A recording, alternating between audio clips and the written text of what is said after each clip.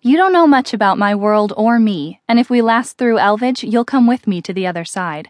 I gotta tell you, if you push me around, talk down to people, or be your usual charming self, you're likely to get shot if you're in the wrong neighborhood. I can handle arrows. I chuckled.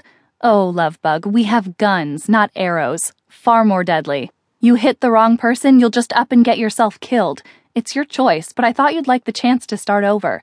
You all never bothered to explain the different cultures to me, and that sucked. You should know what'll be expected of you. I can't imagine I'd do well in your world. I put down my plate and turned to face him.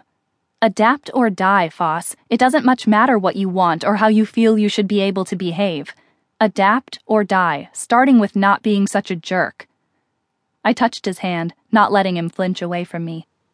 You have an opportunity for rebirth here, a chance to change. My advice? Take that chance. Foss eyed me with skepticism to cover over a heavy heart. I liked my life. I don't want to give that up. I shrugged. You don't have a choice. I squinted at him. And I thought you were strong. I adapted in your world. Guess that makes me stronger than you. I took a grape from his plate and popped it in my mouth. I figured as much.